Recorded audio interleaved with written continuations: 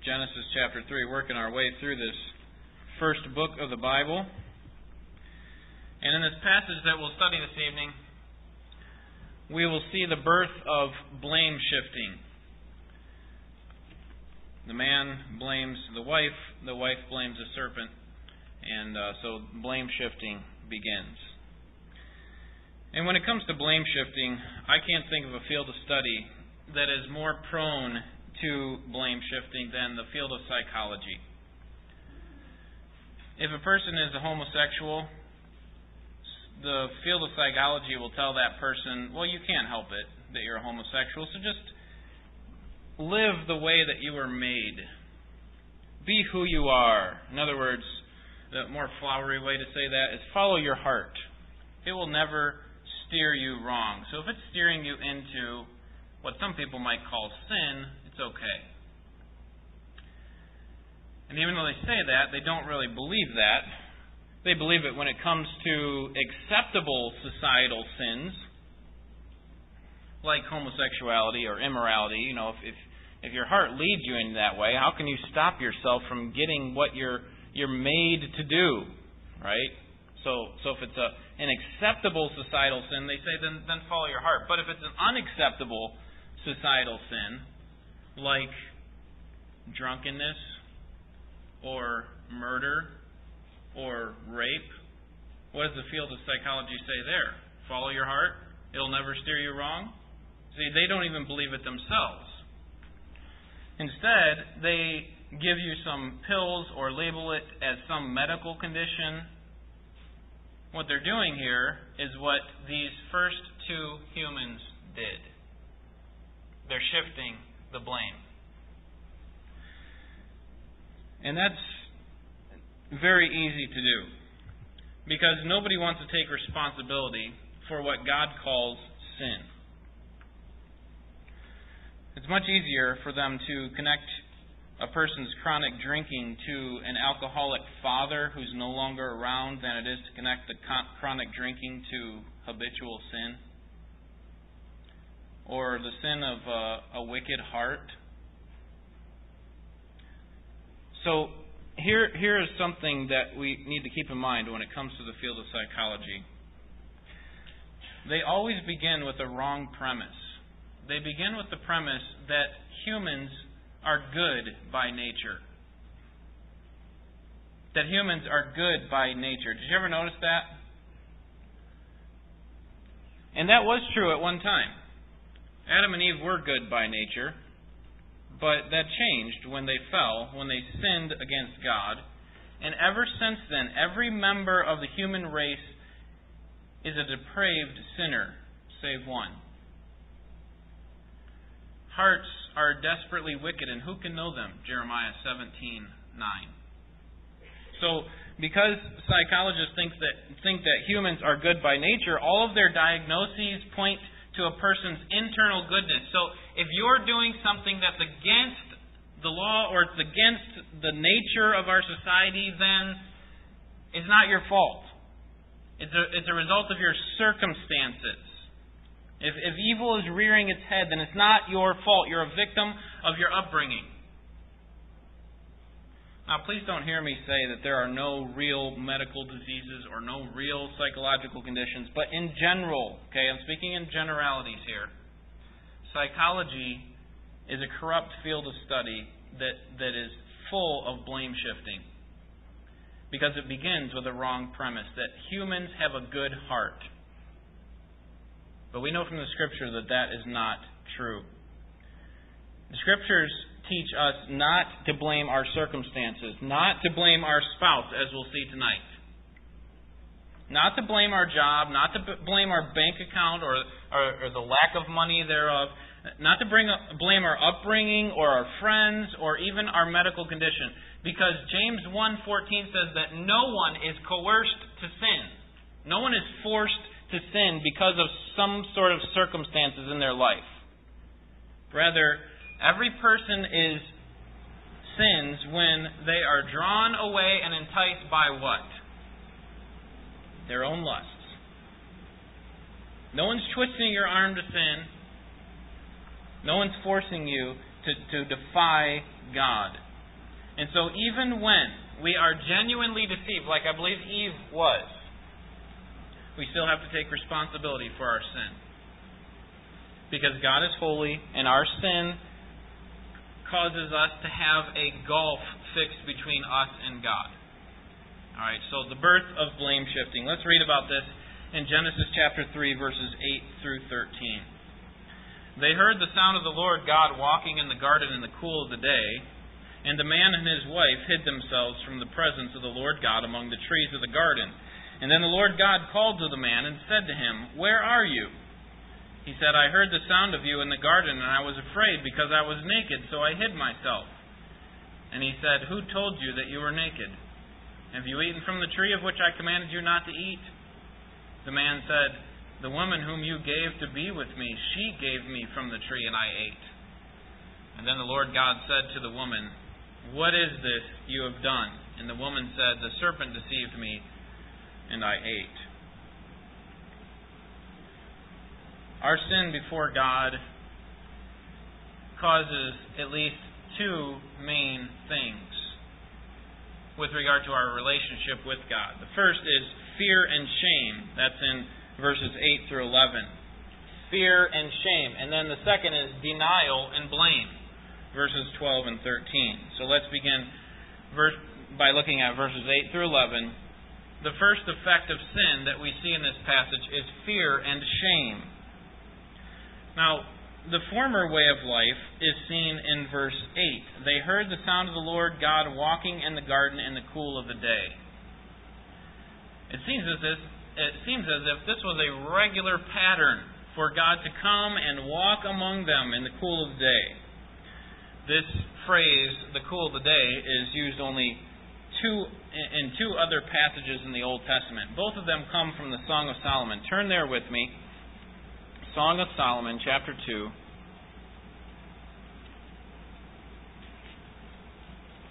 Okay, if you find Psalms, you're close. Psalms, Proverbs, Ecclesiastes, and Song of Solomon. Song of Solomon, chapter 2, verse 7, and you'll see this phrase used, the cool of the day.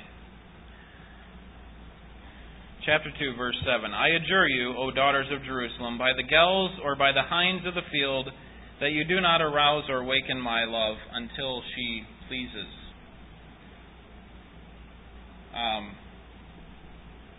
That is not the verse I am looking for.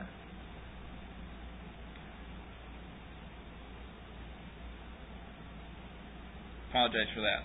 Let's go back to Genesis because I don't want to waste time trying to find where it is. But the verse actually talks about the cool of the day, and then it says, at the time when the shadows flee, like an early evening. What is it? 2:17. All right. 2:17, if you're still there, I'll read it for you quickly. Thank you, Jonathan.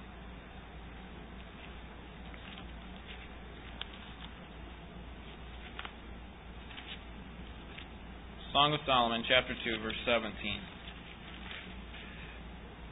Until the cool of the day, when the shadows flee away, turn, my beloved, and be like a gazelle or a young stag on the mountains of Bether.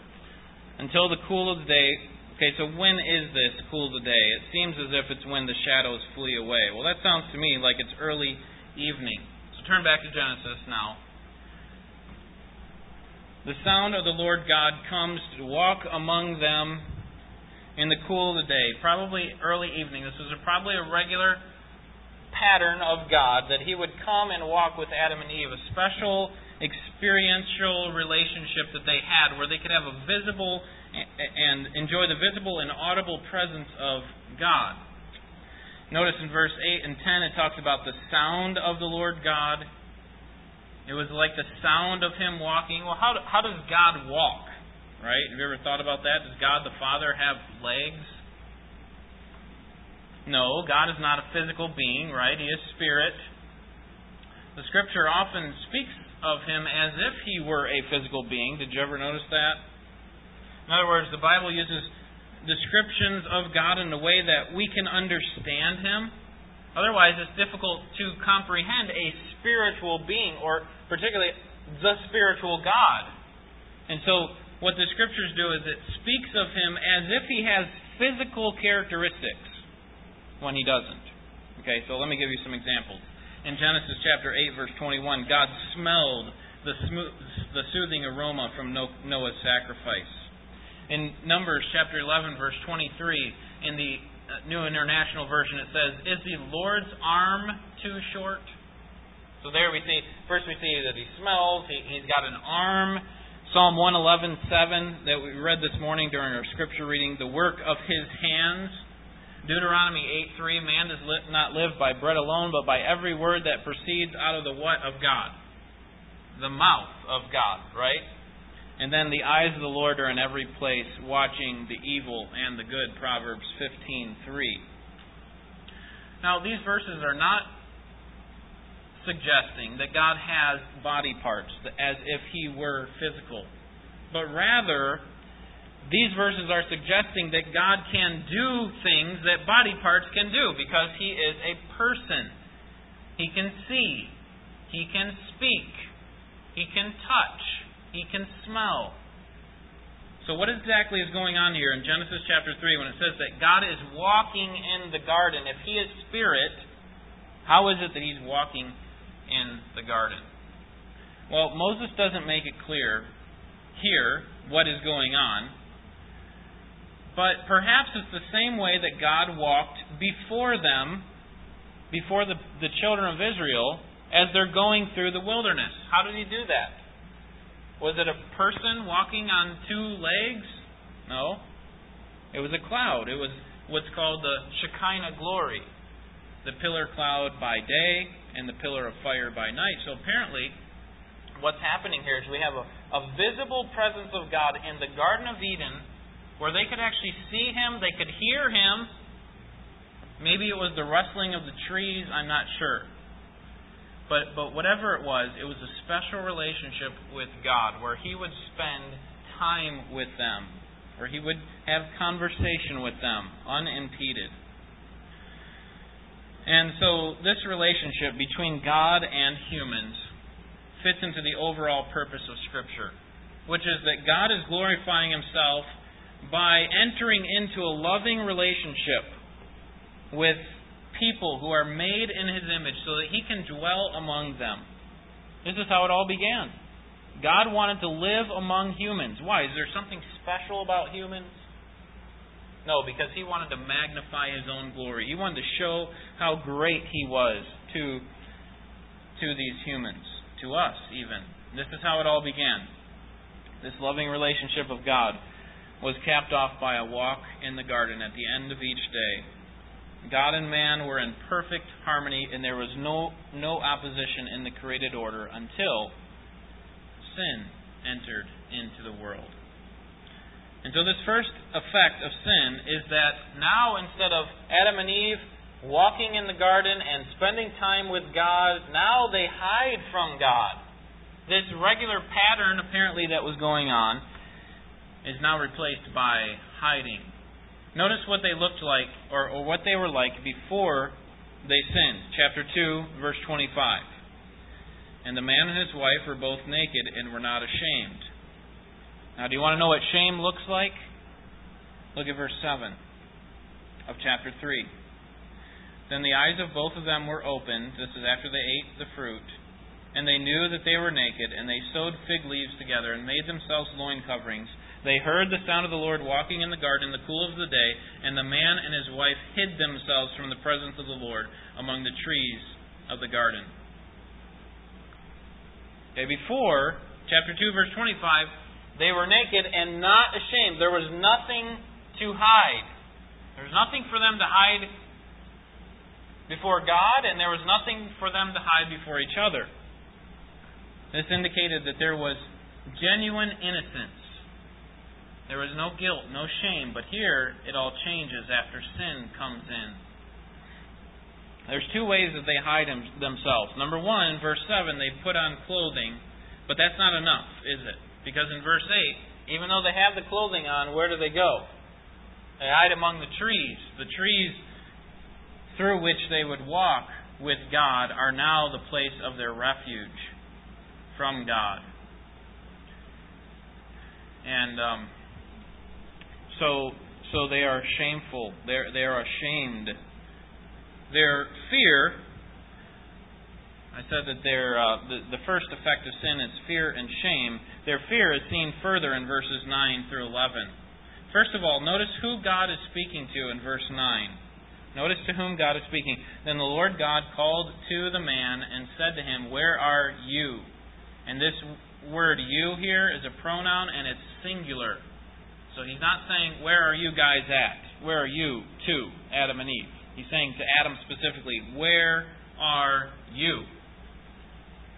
God is holding Adam primarily responsible for the sin that was committed. Which makes sense, because Adam was the one who received the command directly from God. Chapter 2, verses 15 and 16. And notice why the man said he is afraid. Remember, I said the first effect is fear and shame. We saw the shame, but the fear comes, and he tells us why in verses 9 and 10. Then the Lord God called to the man and said to him, "Where are you?" And he said, "I heard the sound of you in the garden, and I was afraid." Notice why. "Because I was naked, so I hid myself." Now this is important because he doesn't say, "I was afraid because of my sin," because now I have something that puts a conflict or a barrier between me and you. My sin is ever before me and I want to repent of it. Instead, he says, no. The reason that I'm ashamed is because I was naked, so I hid myself. So God wants to show him that the reason that there is this shame and this fear is because of his sin. Look how God does it in verse 11. He gets to the heart of the question. Or the heart of the problem, I should say.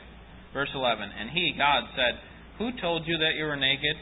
Have you eaten from the tree of which I commanded you not to eat?"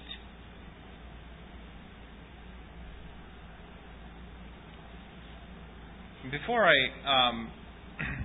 we talk about how God shows him his sin, let me just bring up one question. Why does God ask Adam questions? Did you ever think about that? He asks 3 questions to Adam. Where are you? Who told you that you were naked? And have you sinned? Why does God ask questions? I mean, what is going on here? When he says, "Where are you?" is that kind of like a hide and seek? Where are you, Adam? Are you behind that tree? Is that what's going on here? I mean, some believe that this verse, that verses like this, where God asks questions. Okay, we looked at some this morning in Job. Where God asks questions is a result of God not knowing all things. That God is learning. That He can't even know the future because He doesn't even know what's going on right now. That He is a learning God. That He is a responding God. As He finds out information, here He's up and responds. And there's a philosophy out there that tries to make sense of the Bible in this way. It's called open theism. That God really doesn't have complete knowledge of all things. That He has supernatural knowledge. It's much better than any human, but it's not infinite. It's not omniscient. See, God is a learning God. And if you continue to read throughout this book of Genesis, you're going to find another question that God asks. He asks it of Cain. Where is your brother Abel? Okay, again, maybe God doesn't know. Where are you? Where is this man that I created? But if these questions are interpreted to mean that God has limited knowledge, then you have to cut out several verses out of your Bible. You have to cut out major sections of your Bible. Like 1 John chapter 3, verse 20 that says this: God is greater than our hearts and knows all things. Psalm 147:4 says that God counts the stars and He knows them all by name. He didn't create them and say, "Now how many stars did I make?"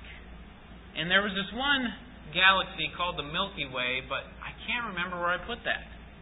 I need to find that because in that galaxy is a specific solar system and a planet in there of which I created some humans, but I need to get to that planet. I'm not sure exactly where it is.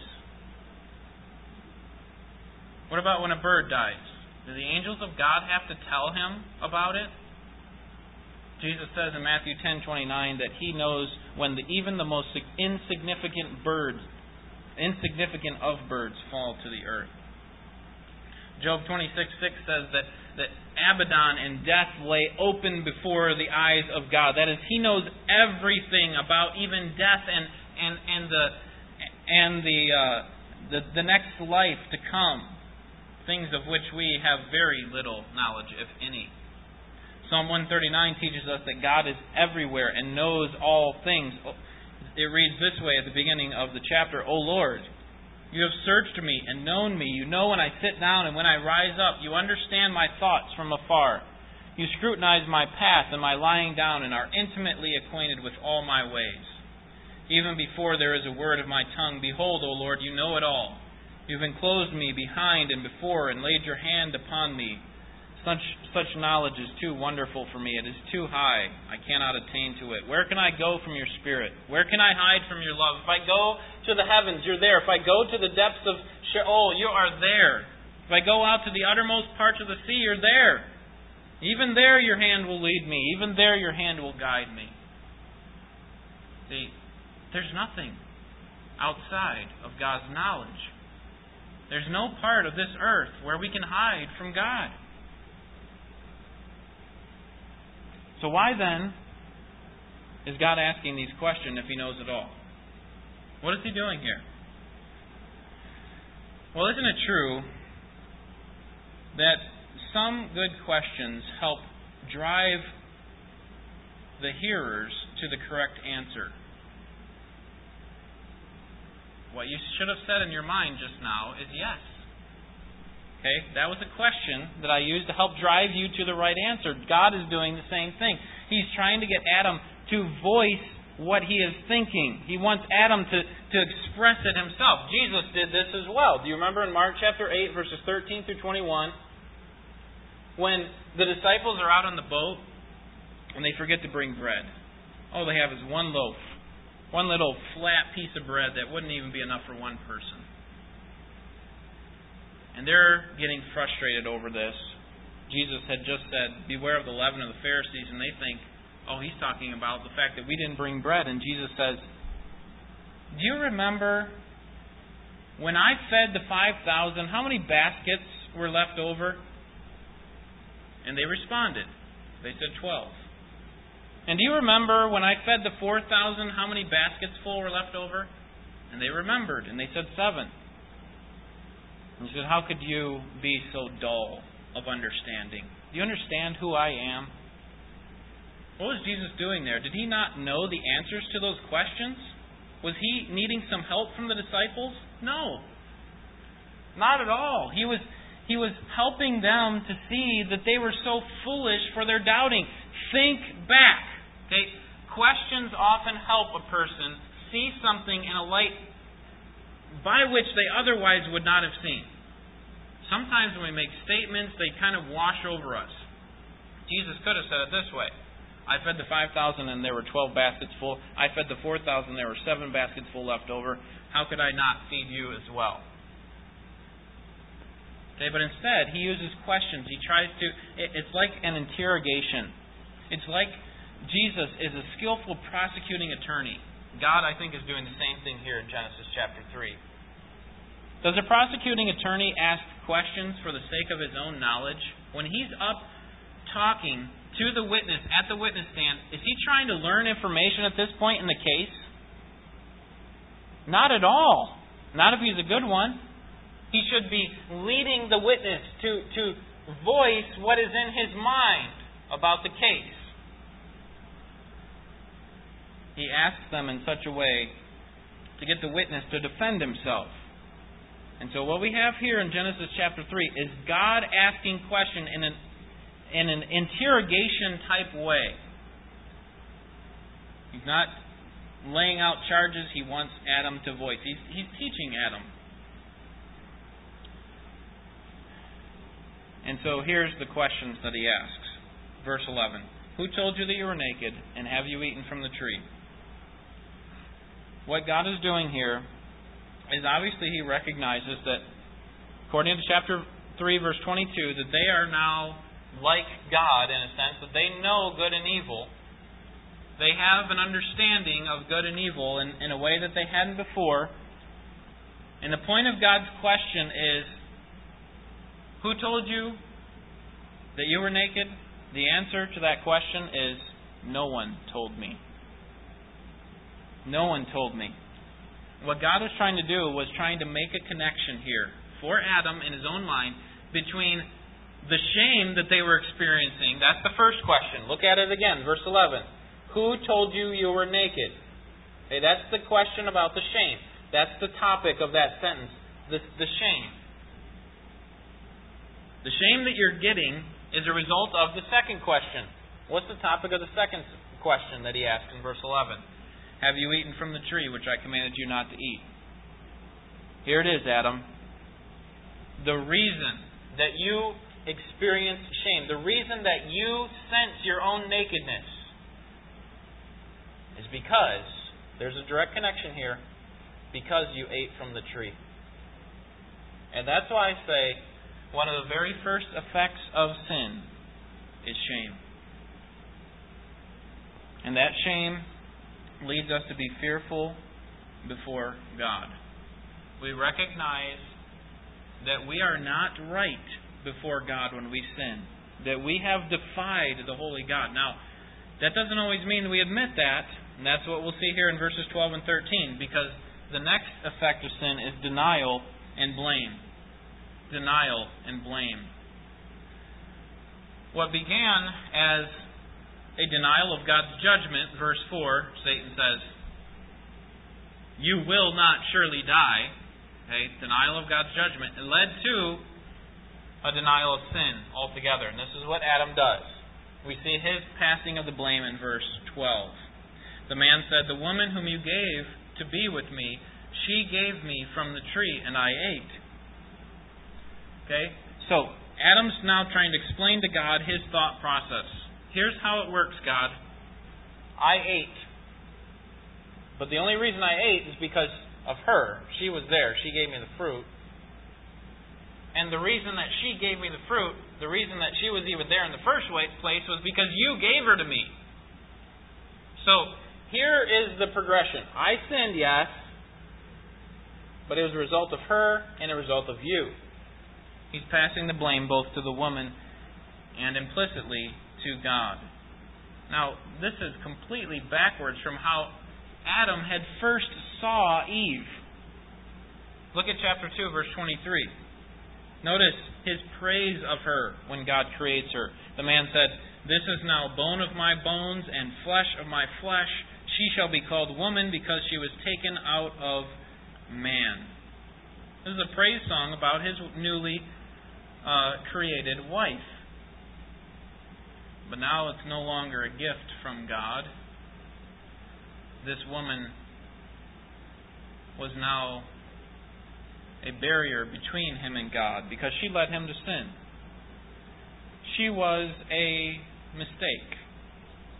It's not completely my fault, God. It was Eve's. I mean, I never sinned before she was here, so if she hadn't been here, I would still be right with you. So, it was her fault and kind of yours too, because you're the one who put her there.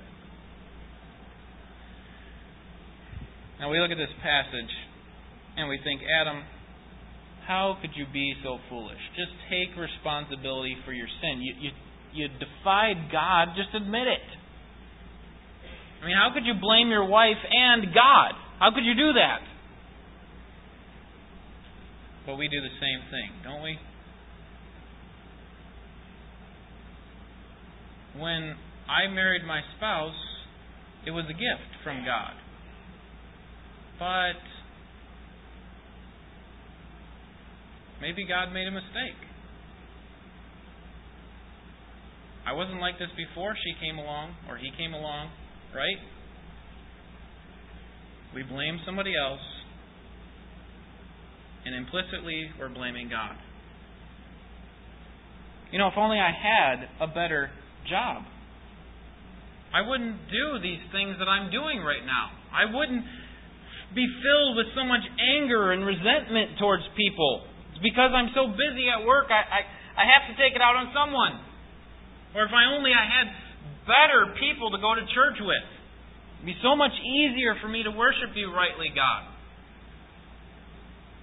Or if only I had more well-behaved children. If You would have given me better children, God, I could serve You better. I promise I could. If I had a few more dollars, if I had a bigger bank account, if I had a better upbringing, if I learned more as a child, if only I had better health, God. If only You didn't allow this health problem to come into my life, I would be just like I was before with You. I would have a good relationship with You. And the only reason that I don't have them, God, is because You haven't given me what is best. And so for You, God, You have to take some responsibility for my sin. You see, making excuses for our sin is a sophisticated way to deny our sin. It's a sophisticated form of denial, is it not? And this is a huge problem. When we make excuses, when we try to justify ourselves, we implicitly accuse God. Self-justification is God accusing. Okay, you're trying to make your sin look right before God, then all you're doing is you're passing the blame, either to someone else or to God or to both. And by the way, with Adam, God doesn't buy his excuses. Notice to whom He charges the responsibility in verse 13. Verse 17. Then to Adam He said, because you have listened to the voice of your wife and have eaten from the tree about which I commanded you, saying, you shall not eat from it, cursed is the ground, notice, because of you. In toil you will eat of it all the days of your life.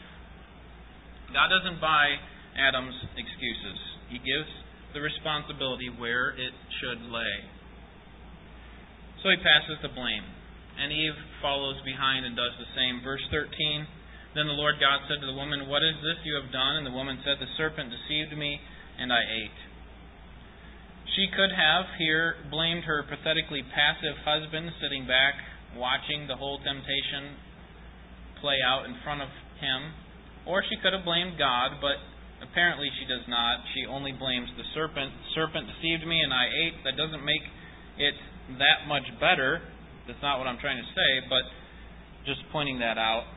It's true that the serpent was partially responsible, and we know that because he is judged accordingly in verses 14 and 15, but that did not absolve her from responsibility. Even though she was genuinely deceived, she's still responsible for our sin, for her sin.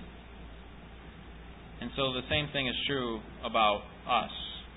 Even if we are genuinely deceived, if we sin against the holy God, we are still responsible. This is seen very clearly in the Old Testament law, which sets up all of these unintentional sins. Read through the book of Leviticus and Numbers. You'll find all these sacrifices, animals that have to die as a result of unintentional sins. Just because it wasn't intentional doesn't make it less defiant before God, or at least less wicked.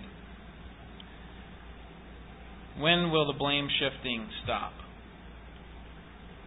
From the time of the fall, all throughout human history, people have been passing the blame. It's not my fault. I'm not responsible for my sin. Well, what's amazing is that Jesus came, and even though He never deserved any blame, He said, you know what? The blame's going to stop with me. Put all the blame on me. I don't deserve it, but I'll take it. He took your sin upon Him. He covered your shame and your guilt when He died on the cross. And the only way that you can remove the responsibility of your sin from your shoulders is to pass the blame onto Jesus. Okay, not in an evil way. You understand what I'm saying? Allow Jesus to suffer judgment in your place. You do this through trusting in the finished work of the cross. What a great Savior we serve. The one who did not deserve any suffering at all suffered for us so that we could have a right relationship with God. What's interesting about this passage and what you'll find throughout the book of Genesis is that God desires to live eternally among His image bearers. That is you and me, people, humans. God desires to live among humans. Even though sin resulted in estrangement between God and His people, God still desired to dwell among them. That's why He says to the people of Israel, I will be their God and they will be my people. He made a covenant with them. And one day He's going to restore that relationship where we will be able to live in His presence just like Adam and Eve did, unimpeded by our sin. Revelation 21:3 says this, And I heard a loud voice from the throne saying, Behold, the tabernacle of God is among men, and He will dwell among them, and they shall be His people, and God Himself will be among them. God is going to allow us to live in His presence before His face. Genesis chapter 3 verse 8, when it talks about them walking or hiding themselves from the presence of God, the idea is they're from the face of God. And in Revelation it talks about us being able to see Him face to face. That one day we will be able to live directly with Him. There will no longer be any curse, Revelation 22:3 and 4 says. And the throne of God and of the Lamb will be in it, and His bondservants will serve Him. They will see His face, and His name will be on their foreheads. In other words, He has authority over them. He owns them. That's the way it will be for all believers of all time. Isn't it amazing that God would desire to live with humans? That He would desire to have His presence among humans? I mean, think of how small we are compared to Him. And yet God desires to do it. And because of that, God pursues sinners. What's amazing about the book of Genesis, if you don't learn anything else from this study of this book, you should learn this, that God pursues sinners. God pursues sinners. Did you notice what the first response to the sin of humans was by God? It wasn't thundering judgment. You defied me, and you will be destroyed. Instant destruction. No. What was it? It was a question. God was teaching Adam. He didn't want to destroy him. He wanted to enter into a relationship with him, so that Adam could see his sin more clearly and he could see his God more clearly. God, instead of passing immediate judgment on him, seeks to teach him.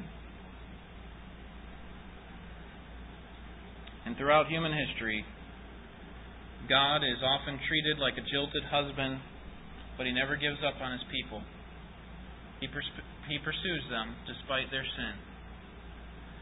We serve a God that desires to dwell with us. And He pursues us even when we sin. And the consummation of all of history will be when Jesus restores us back to our Father so that we can dwell with Him for all of eternity. We will really live in the Holy of Holies. That's what the new heavens and the new earth will be. It's basically a big cube, which is what the Holy of Holies was. The presence of God, the only person who could enter that was the priest, and only once per year, and he had to bring a sacrifice. But now we will be able to live with God in His presence forevermore. I pray that we understand the weight of our sin before our holy God, and that we live with the recognition that even though God is with us in a veiled way now, that He is pursuing us, and that He desires to have a relationship with us through faith in His Son. Let's pray.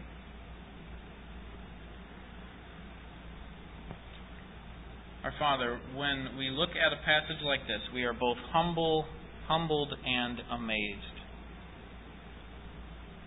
How can it be that You would save a soul like us? Why would You want to enter into a relationship with wicked us? And yet You do. You continually pursue us. continually reach after us even though we often wander. And that's why we are amazed at your mercies every morning, as Jeremiah says. They are new every day. Great is your faithfulness. You never give up on us, and so for that we praise you. We are humbled because of our sin, but we're also amazed because of your greatness. And we're amazed that you have set out a plan to glorify yourself by entering into a sovereign, loving relationship with your image bearers so that you can display your glory among us. And we pray that we would seek to develop that relationship even now, that we would not wait, that we would not be found sleeping when Jesus comes, but that we would be awake spiritually, that we would be fighting, that we would be striving, that we'd be struggling. We need your help. We need the power of your Spirit. We pray that you would give it to us, that we would apply these truths to our life. Help us to confess our sin where necessary and to see our sin rightly before you, so that we can have a unhindered relationship with you as best as we can in this life, this sin-cursed world, in preparation for the time when Jesus Christ will make us holy, presentable before Himself on the day He returns. Help us, Lord, we pray. In Jesus' name, amen.